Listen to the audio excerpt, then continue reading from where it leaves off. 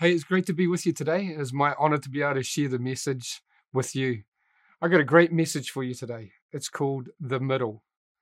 My wife, you may have heard me tell a story about her before, is from a little island off Mount Maunganui. It's called Motiti Island. I remember the first time I ever went there is her and her sister took me snorkeling. Now, I was a city kid and I like to surf, but not really go under the water. And I remember going snorkeling the first time, and man, I was freaking out just because I didn't know what was under there and I'd never done it before. Now, you need to understand her family have dived all over the world. And I'm an amateur, but I was trying to be as cool as I could. We went down and we jumped in the water, and they were showing off because they were really good at it. And I was just trying not to freak out. Got into the water, heard myself breathing. Man, that was freaky just to start with. And then as we went along, I got a little bit more comfortable and started to go under and started to have a look around. And then as I said, just got comfortable, this big cloud came over top of us. When I looked up, I realized it was a stingray, and I had this panic moment. I couldn't go up because it was above me, and I had to stay down, and then it kind of swam off, and I went up to the surface to get some air, and something strange happened. My wife and her sister followed after the stingray. I was like, "What are you doing?" "I'm staying right here." They carried on following after the stingray because their plan was sooner or later it would settle in the sand and they were going to pat it.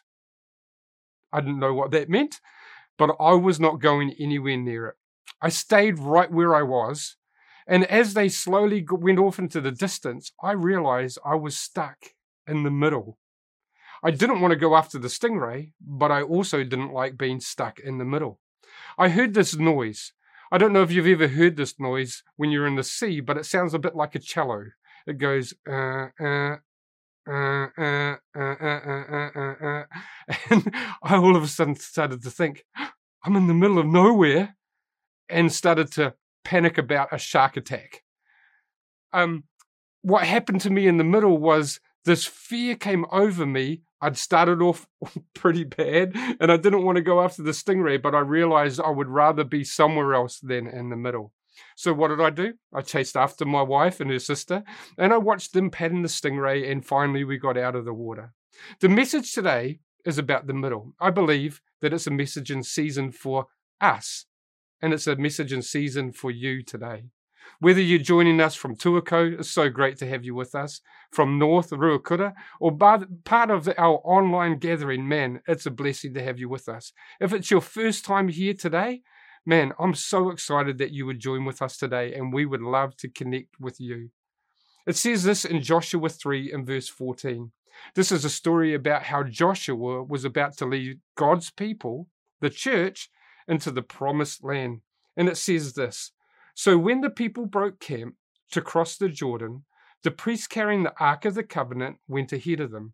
So those who were leading took the presence of God and went ahead of the people. Now the Jordan is in flood stage all during the harvest. Yet as soon as the priest who carried the ark reached the Jordan, their feet touched the water's edge, and the water from upstream stopped flowing, and it piled up in a heap a great distance away in a town called Adam in the vicinity of Zarethan, while the water flowed down to the Sea of Arabah, the Salt Sea. It was completely cut off. So the people crossed over opposite Jericho, and then the priest who carried the ark of the covenant of the Lord stood on firm ground in the middle of the Jordan, while all Israel passed by until the whole nation had completed the crossing on dry ground. It goes on to say in Joshua 4:10, now the priest who carried the ark remained standing in the middle of the Jordan until everything the Lord had commanded Joshua was done by the people. And then, just as Moses had directed Joshua, the people hurried over, and as soon as all of them had crossed, the ark of the Lord and the priest came out of the other side while the people watched. I want you to say this with me. Now, if you're in a cafe somewhere, maybe you're walking around and there's other people around, don't shout this out. I don't want to embarrass you. But I want you to say with me, the middle, on 3. 1, 2, 3, the middle. You could have done a bit better at your home there today. Tuako, I reckon you've been locked up for a bit. You could say this with me today. On the count of three, the middle. 1, 2, 3, the middle. I want to talk to you today about being in the middle. See, we know that in the Bible there was 2 crossings. There was a crossing of the Red Sea miracle, where Moses, with a staff in hand, reached it out over the water, and God opened up a pathway into the journey from a place of slavery into the place of journey. But the second one is going from the journey into the promises. And today I want to talk about when we get stuck in the middle, how do we get into the promises of God? Because God wants you and He wants our church to step into the promises that He has in store for us. I know it talks about how the priests had to go first carrying the Ark of the Covenant. They took the presence of God and they stepped out believing for great things. Do you know what? I reckon us Kiwis, we're real good at stepping out. We're pioneers. We like to step out and we like to see new things happen. But I think sometimes we get a little bit worried when we're standing in the middle. Maybe the message for you today is it's time for you to step out. I encourage you, if God's been speaking to you, maybe it's about being able to connect with somebody in a new way. Maybe it's about reading your Bible or praying in a whole different way. Whatever it is, I want to encourage you, it's time to step out. But today, remember, we're talking about what happens when we're in the middle. And I believe that God has a message for you here today. We step into to step into the promises, it requires a unity. It requires us to step in a whole new way, trusting God in a whole new way. It can feel hard in the middle. It can feel hard carrying the weight in the middle. It can feel tiresome carrying the weight in the middle.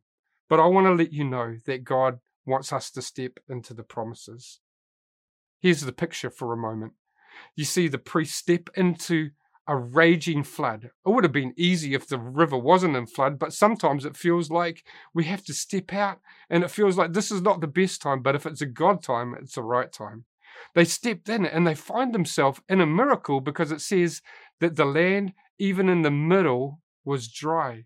That's God saying, hey, I've got this under control. They step in and they step into the middle, and then they have to wait for millions of people to cross over. Can you imagine that? Nannies with their walkers. Come on, you can go, get there. Come on, don't take a break now. You can go. Kids playing with the starfish on the side. Come on, kids, keep moving. We're holding the presence of God and we're believing for great promises for you. Can you just hurry along? There would have been the soldiers having to walk through, and there would have been the shepherds with their cattle and with their sheep being able to go through, and there was families having to go through, and there was friends having to go through, and there was all of these people going through. And I don't know if you've ever felt like everybody else is going through, but you're standing in the middle. Do you know, for most of us, we have to stand in the middle for our families. I've got a brother that I'm believing that would come to know the Lord, and I'm standing in the middle for him. Some of us have mums and dads we're believing for. Some of us are believing for our kids to come back to God, and we're standing in the middle. And while we're standing in the middle, we can get tired and we can feel like, oh man, this is taking a lot longer than we thought. But I want to encourage you. The greatest thing we can do is stand in the middle, carrying the presence of God so that others can go into their promises. Standing, holding the presence while they go into the promise that God has in store for them. You know, something that can happen when we stand in the middle is others start to step into their promises. That can also be a bit of a strange time. Maybe not for you, but I've just got to be honest for me. When others are getting their promises, but I'm still stuck here. Someone's been praying for a house, so I've been joining with them and they get their house, but I'm still waiting for my house. Someone's been praying for their dream job and they get it, and I'm still waiting for my dream job. Someone's believing for a car. Someone's believing for favor, a holiday. Well, we're all believing for a holiday right now, but their business to grow or a promotion or whatever it is, people are believing for it and they're getting it, and we're stuck here. I want to encourage you, the greatest honor that we can have is to carry the presence in the middle for others to step in. God has an amazing plan for you. I want to declare over you today, because of the part that you play, the role that you hold, the atmosphere that you create, the team that you are part of, the practice that you put in, the songs that you write, the encouragement that you bring, the early morning starts, the leads that you roll up, the prayers that you pray, the faith that you inspire, the presence that you carry, others are going to enter into the promises that God has in store for them. Many will get into the promises of God because of those who stand in the middle. I'm believing and I'm prophesying that many are going to stand in the promises of God because of you standing in the middle for them, your business, your school, your workplace, your family. Because of you standing in the middle, others are going to enter into the promises. As a pastor, I got the opportunity to plant a church, and it was an amazing journey, and it was a scary journey. We'd just started our church, and God just blessed us in an amazing way. And at the end, people forget these stories, but at the beginning, it was a little bit tough. I remember one day, as we were in the gathering, I looked out, and there was a new guy. I knew it was a new guy because there wasn't many people at that stage in our church, and I saw him, and he looked a little bit uncomfortable. After the gathering, I went up and talked to him. I found out his name was Jack. And he was playing rugby the day before, and he had broken his ribs. He said, Steve, man, I've broken my ribs, and I can't sleep, I can't eat, I can't sneeze, I can't laugh. If you've broken your ribs, you know what I'm talking about. And I said to him, hey, could we pray for you? And so put my hand on him, and I started to pray. And as I was praying for him, I felt like God tell me this really random thing. And I was in my head trying to sort it out. I was feeling a little bit awkward about it because where our church was, outside is a little lake. To walk around that lake takes about 4 or 5 minutes. And as I was praying, I felt like God say, Steve, tell him to run around the lake and I'll heal him. Now, I don't know about you. I'm sure you've probably got way more faith than me, but that sounded a bit weird. And I didn't want to be the weird pastor. I wanted the guy to come back next week. But after a little bit, I started to share with him, hey, we're just praying. And I felt like God say, run around the lake. Now, I want to let you know, and I started to try and make it feel like God doesn't do weird things like that all the time. But to be honest, I was a little bit stretched there.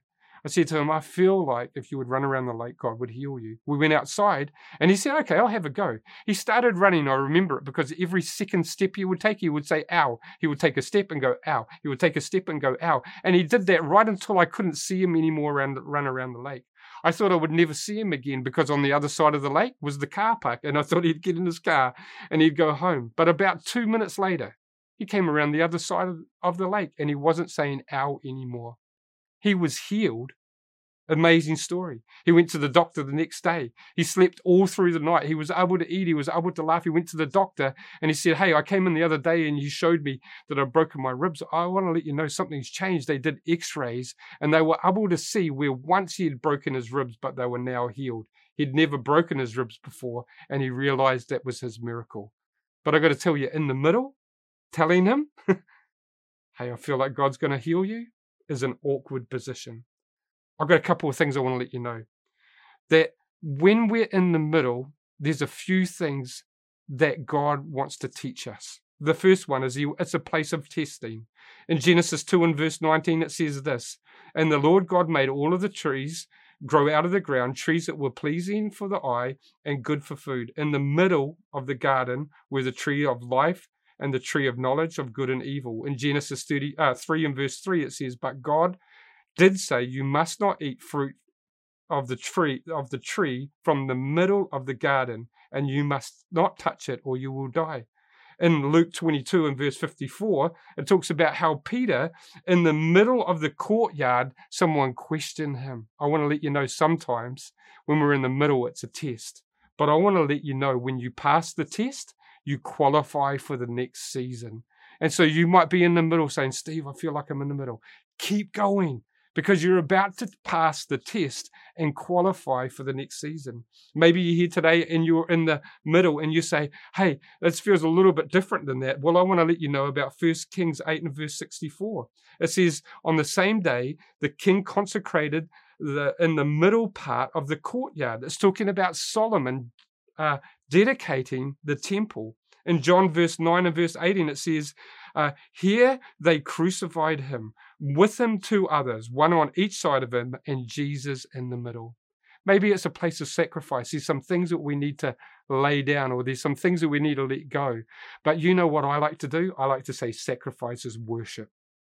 So you might be here today and you're saying, Steve, okay, for me it's a test I'm about to qualify, or it's a place of sacrifice and I'm going to worship God with this in this time. The next one, the next place is a place of restoration and vision. Ezekiel says it like this in 37:1.